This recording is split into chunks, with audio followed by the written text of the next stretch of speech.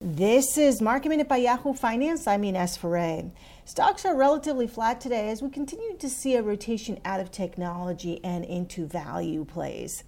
AMC is up double-digit percentages after news that it's preparing to resume operations in almost all its California locations by March 19th.